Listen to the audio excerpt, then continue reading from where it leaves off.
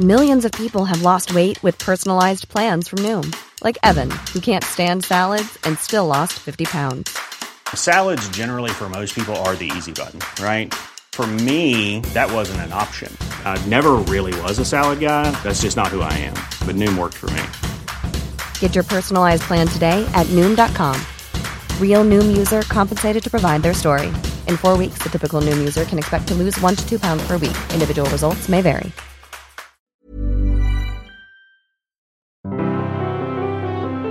Welcome to The Broad Experience, the show about women, the workplace and success. I'm Ashley Milne-Tyte.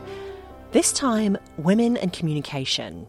Women are often criticised for the sound of their voice, the language they use, the way they apologise, and some of them are saying enough. I think that I have decided that rather than changing myself to being taken more seriously, I'd rather just stay who I am and make people take people like me more seriously. But not everyone applauds that decision. Instead of battling against it and saying, accept me for who I am, this isn't who you are. You weren't born using upspeak. You weren't born putting yourself down or undermining yourself. These are habits that we've developed over time. Habits, she says, we can unlearn. Coming up, women's voices and communication styles play into a perception problem. But whose problem is it?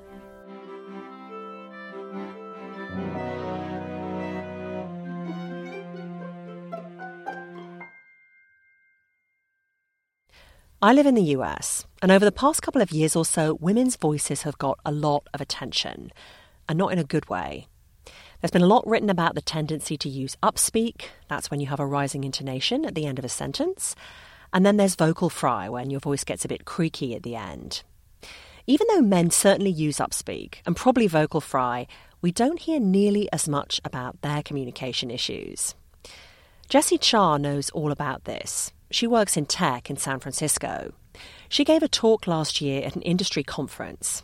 And during the talk, she spoke about how she, a young woman, is perceived in part because of the way she sounds. When did you first realise that some people had an issue with your voice, your speaking voice? I used to be on a podcast called Let's Make Mistakes on Mule Radio with Mike Montero. And I had realized after I had been on it for like a year, I hadn't looked at any of the iTunes reviews. And I was thinking like, oh, like people on Twitter seem to really like this podcast. You know, I was starting to meet people in the real world that actually had recognized me from my voice, like being in an elevator and somebody being like, oh, are you Jessie Char? And I was thinking like, oh, I'm pretty cool. And then I went and I finally looked at the iTunes reviews, and while there weren't like a ton of comments, the only comments about me were about how dumb I sounded and how annoying my voice was. Somebody said it was like nails on a chalkboard. That was actually the title of their review, Nails on a Chalkboard, and how some people would fast forward through the parts where I spoke so they could avoid listening to me. I mean, that's pretty, obviously that's galling, and it's gutting actually to see that kind of feedback about something that's so personal. It's part of your identity. Yeah, and it's not a thing I can change or work on. I mean, you know, I could technically get a vocal coach and speak in a lower register, but it is me. It's not a thing that I've, you know, can really work on. Jessie's part of a larger group of women who feel the same way, and they're getting fed up of being criticised for how they speak. In the world, my background is in public radio, and women public radio reporters get so much blowback about their voices, and it's become a topic of conversation in public radio circles in the last couple of years, because listeners of both sexes write in and they're really mean about these women's voices, and they're probably predominantly young women, but it's the kind of feedback that men just don't get or very rarely get, you know? And some of these women are saying, I'm female, so of course my voice is higher. And B, who are you to tell me how to sound?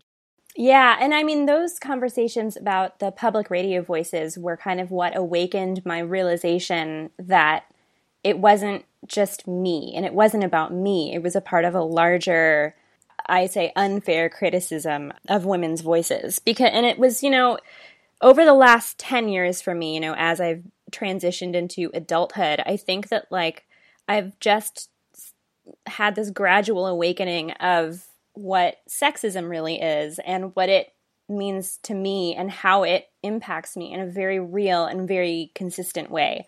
There were times when I was younger when, like I wear a lot of dresses. I'm a very girly person. In my talk, I wore a pink dress very intentionally because, at a lot of tech conferences, you see a lot of gray hoodies. And I used to get criticisms like, maybe you should dress a little bit less girly so that people take you more seriously. And, that was a thing that I originally also took a little bit personally and like, yeah, I am maybe dressing incorrectly for what I want to be perceived as. But just over time, I just start realizing more and more that it's not me, and it really isn't just about the way that I dress. Or the way she speaks. She says it's about other people's inability to see her as fine the way she is. She doesn't want to change herself to meet some societal expectation for a professional woman. I think that I have just kind of, at least for this point in my life, decided that rather than changing myself to be taken more seriously, I'd rather just stay who I am and make people take people like me more seriously, which I hope is a shift that can happen. I wonder how long that shift will take. Because part of the reason I'm doing this show is a lot of us work for large companies. They're quite traditional, and they see professionalism as looking and sounding the part. As an example, I was a guest on the My Crazy Office podcast at the end of last year. An HR person for a law firm wrote into the show, and I don't know if this person was male or female, but they admitted they were passing over young, mostly female lawyers for jobs because they sounded unprofessional with all their upspeak and vocal fry. Then a female engineer wrote in, and she was furious she hadn't got a promotion. It had gone to a less experienced guy. She'd found out her boss thought she sounded like a Kardashian. He didn't see her as smart enough to get the job. Teo Christea is an actor. She lives in LA, and I spoke to her because she has used a voice coach. She wanted to reduce her foreign accent to land better parts. She's Romanian, but she moved to Canada when she was 12, and then she moved to the US as an adult. She's learned how to speak from further back in her mouth and drop the hard consonants of her native country, so when she needs to, she can sound completely American. The best feelings actually was I went out for a role that required a foreign accent, and I decided to go in speaking perfect American. In case I didn't get the role, I wanted them to know that I could do more than just a foreigner. And the casting director was so worried that she felt the need to remind me that, this was an audition for a foreign girl, and could I do the accent that was required. That was huge for her. Her coach helped her with upspeak too. Like most of us, she didn't even realize she was doing it. I think it's a result of not being confident about a topic you're discussing or a situation that you're in, or about not feeling comfortable exerting that confidence. She found nixing the upspeak changed the way people saw her. It was a nice confidence boost, and people listened to me differently. If someone notices you questioning yourself, then they will question you as well. But she does think women get unfairly penalized for this. I don't think it is an issue that's limited only to women. I think that looking at it that way is actually pretty cruel, because it sort of puts women in this little corner saying, you're all these negative things. And then to the men who exhibit these symptoms, right, this coping mechanism of dealing with whatever it is that makes them speak this way, it's sort of ignoring the fact that they also have an issue. Like upspeak, using a lot of qualifying words in speech or emails is another thing that can make you seem uncertain. Maybe you've heard about the new Gmail plugin that draws your attention to justs and I thinks and sorries in your emails. They're all seen as words that undermine your message. Jessie Cha does pay attention to this stuff. I've done a lot of work on my emails because, certain emails you want to make sure are very, very clear. And I think that it does help in some cases to look through and see how many, justs or maybes or possiblies you have in there, and maybe take some of them out just to strengthen the message. But at the same time, I also prefer communicating in a slightly softer tone. Now, whether that's a product of, you know, not wanting to be perceived as too harsh because I'm a woman, because it's so impossible to decouple what is really coming from me versus what is, you know, the product of all of the outside influence I get. It's hard to determine that, but I guess me, as I am with all of my external influences, I do like to soften my emails just a little bit. And I don't find that I get negative results out of that, at least not that I am aware of. I'm the same way. I keep an eye on my justs and I thinks, but I generally craft my emails pretty carefully. They're less direct than they could be, but I'm okay with that. And if I'm writing to another woman, I may leave in a just or two that I'd take out if I were writing to a man.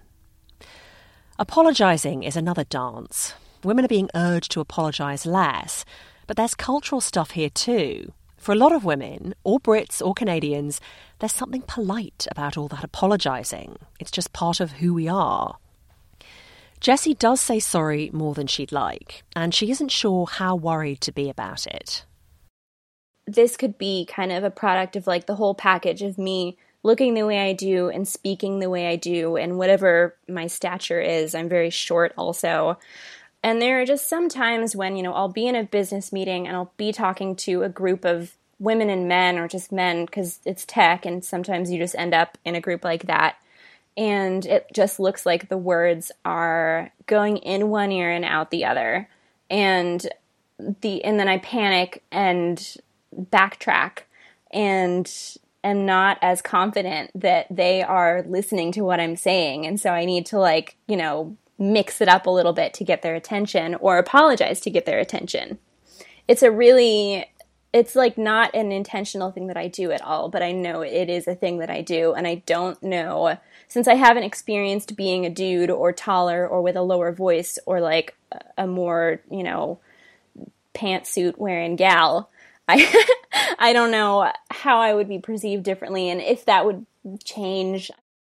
But she's not keen to start lowering her voice or wearing a Hillary pantsuit because she wants to feel like herself. We'll come back to that idea in a minute with a very different point of view.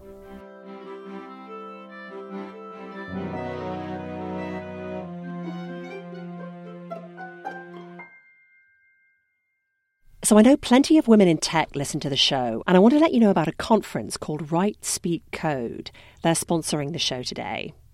Write Speak Code takes place in Chicago in June, and it's all about encouraging women developers to become speakers, thought leaders, and open source contributors. If you've been listening to the show for a long time, you may remember I did an early show called Women in Tech Speak Up, and I went to the conference and we spoke at length about women's reluctance to call themselves experts and how we can change that. All the information you need to know about the conference is at writespeakcode.com. And if you're a company that would like to sponsor the event, the organisers would love to hear from you. And thanks.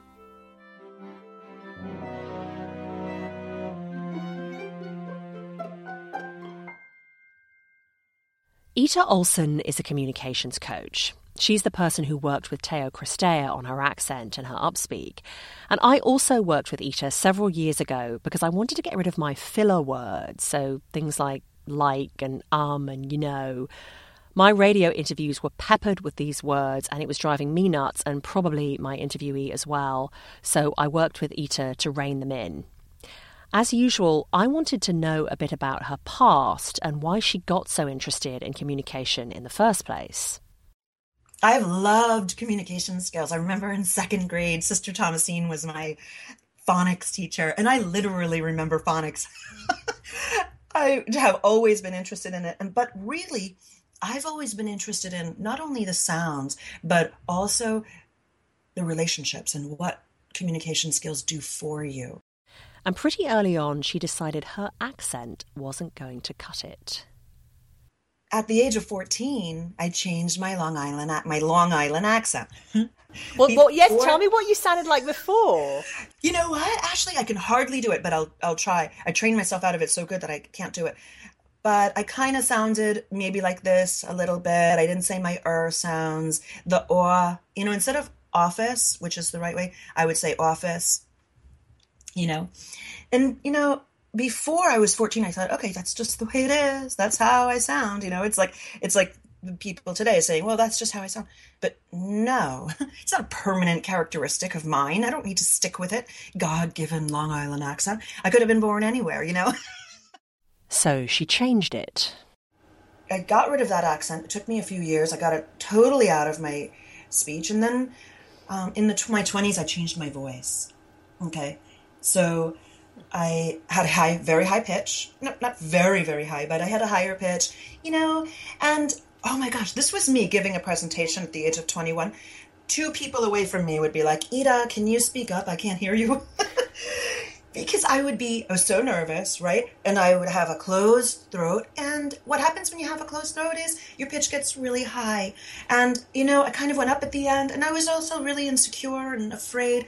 And you know what, Ashley, I'm still insecure. I'm still afraid. But how I can't allow that to impact my trajectory of my life. Do you know what I mean? I need to keep going. I need to succeed. And so I had to make sure that I changed the way I spoke. Plenty of people think the same way. Her clients often come to her as they're moving up at work. They may be managing people, they want to come across as more confident, or they just want to get people to listen to them properly and do what they say. Ida says there's so much power in the human voice. Why wouldn't you want to use it to your advantage? A lot of the work involves doing throat and tongue relaxation exercises, learning when to take deep breaths, and slowing down. Ida says it's the women who are most surprised by the outcome. And a lot of the women that come to me, actually sort of halfway through the program, they'll say, this is too much power. Like, people are doing exactly what I tell them to do. And they kind of want to tone it down at first. And I make sure that they really bring it all the way, because we have a responsibility to do our jobs and do our jobs do it fairly well. And if we're kind of timid and we're not really getting our message out there, then we're not, living up to that responsibility. So it's really important. Quite a few clients want to be heard more during meetings. Is it mostly women who come to you with that request or that desire to be more heard in meetings, or do you have guys as well? It's both, but I would say there's more women who talk about the meetings because they get up there and they're really being interrupted.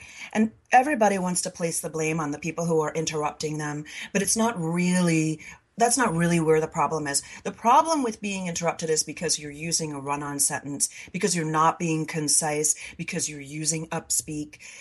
These sort of things are actually impacting the way other people are processing your information. They're not able to process your information. They can't process it to a really, really precise degree. What you need to put out your information, and it needs to come out really concisely. So no one's trying to be, I don't know what they're trying to be, but maybe some people are, but people aren't really trying to be mean and say, oh, you're not worthy and you're not saying anything that we want to hear. It's that you're not putting your message out there as well as you should, and it's not something that we're trained. We have to learn this. We have to go about improving ourselves and training ourselves to be able to communicate in this concise fashion, this persuasive fashion. Now, manterrupting definitely exists. I hardly need to tell some of you this. Plenty of women have experienced that thing where you've barely begun to speak when a male colleague runs right over you. But this isn't the first time I've heard or read about women using run-on sentences. I have no idea if there's any scientific proof of this, but I know it's something I do myself. Again, I guess it's a question of should that be okay, or should we ramblers learn to be concise, to be better understood? And speaking personally, I think I'd rather try and make myself more concise so people can get my meaning quicker. I'm Sandra, and I'm just the professional your small business was looking for. But you didn't hire me because you didn't use LinkedIn Jobs. LinkedIn has professionals you can't find anywhere else, including those who aren't actively looking for a new job, but might be open to the perfect role, like me. In a given month, over 70% of LinkedIn users don't visit other leading job sites. So if you're not looking on LinkedIn, you'll miss out on great candidates like Sandra. Start hiring professionals like a professional. Post your free job on linkedin.com/people today.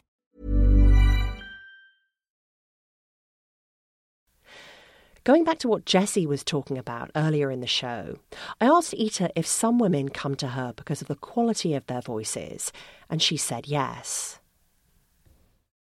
People come to me because when they answer the phone, someone will say, "Can I speak to your mommy?" Or, did I get the right number? Because they'll have such a high, tight pitch that they do sound like a child. But just about everyone I work with ends up with a little bit of a lower pitch because, and I hope that doesn't scare people, because the reason why we have this too high pitch, the reason why we do all of these things, upspeak, glottal fry, run on sentences, very high pitch, is because our throats are really tense. And this is not an abnormal thing. Everybody has tension in their upper bodies and their vocal mechanism. And the more tension in a situation, the more tense we're going to be.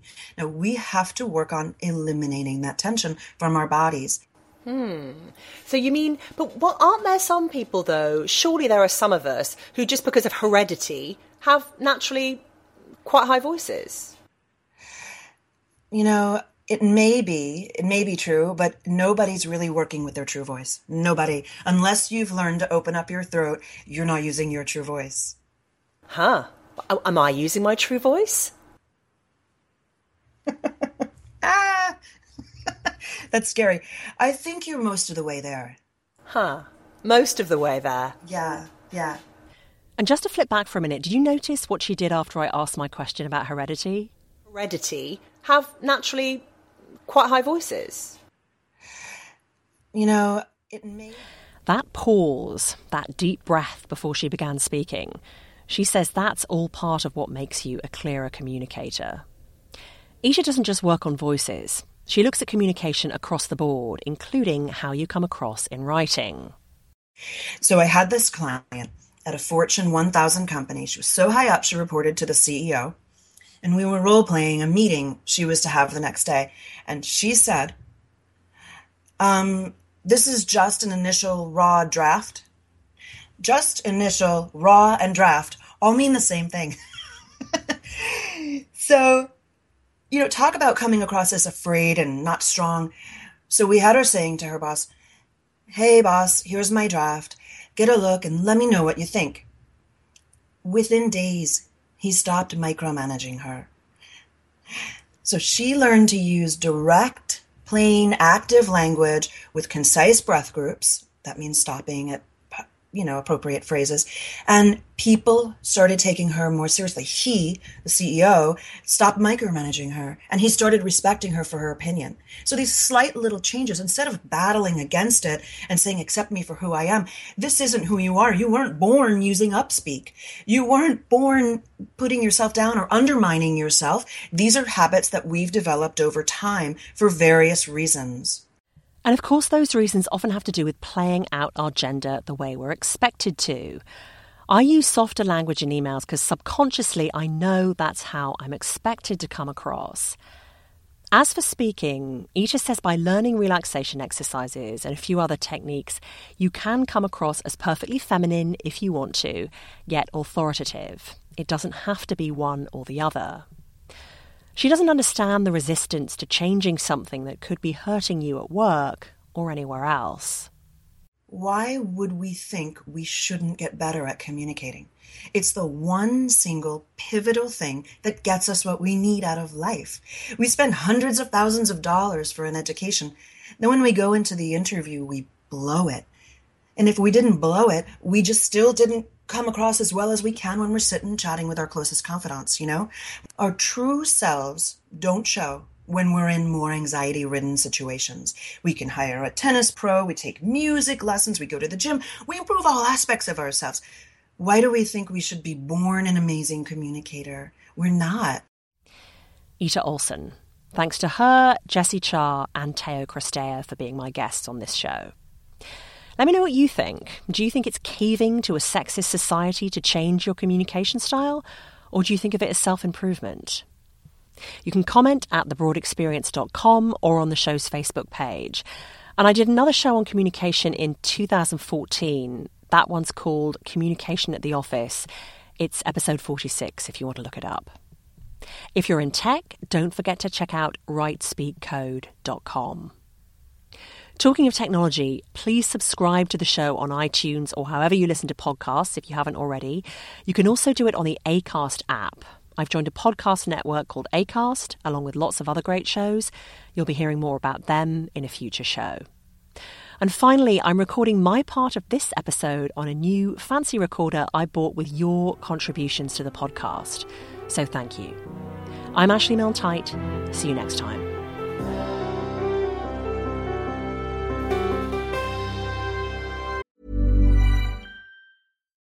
When you need mealtime inspiration, it's worth shopping Kroger, where you'll find over 30,000 mouth-watering choices that excite your inner foodie. And no matter what tasty choice you make, you'll enjoy our everyday low prices, plus extra ways to save, like digital coupons worth over $600 each week. You can also save up to $1 off per gallon at the pump with fuel points. More savings and more inspiring flavors make shopping Kroger worth it every time. Kroger, fresh for everyone. Fuel restrictions apply.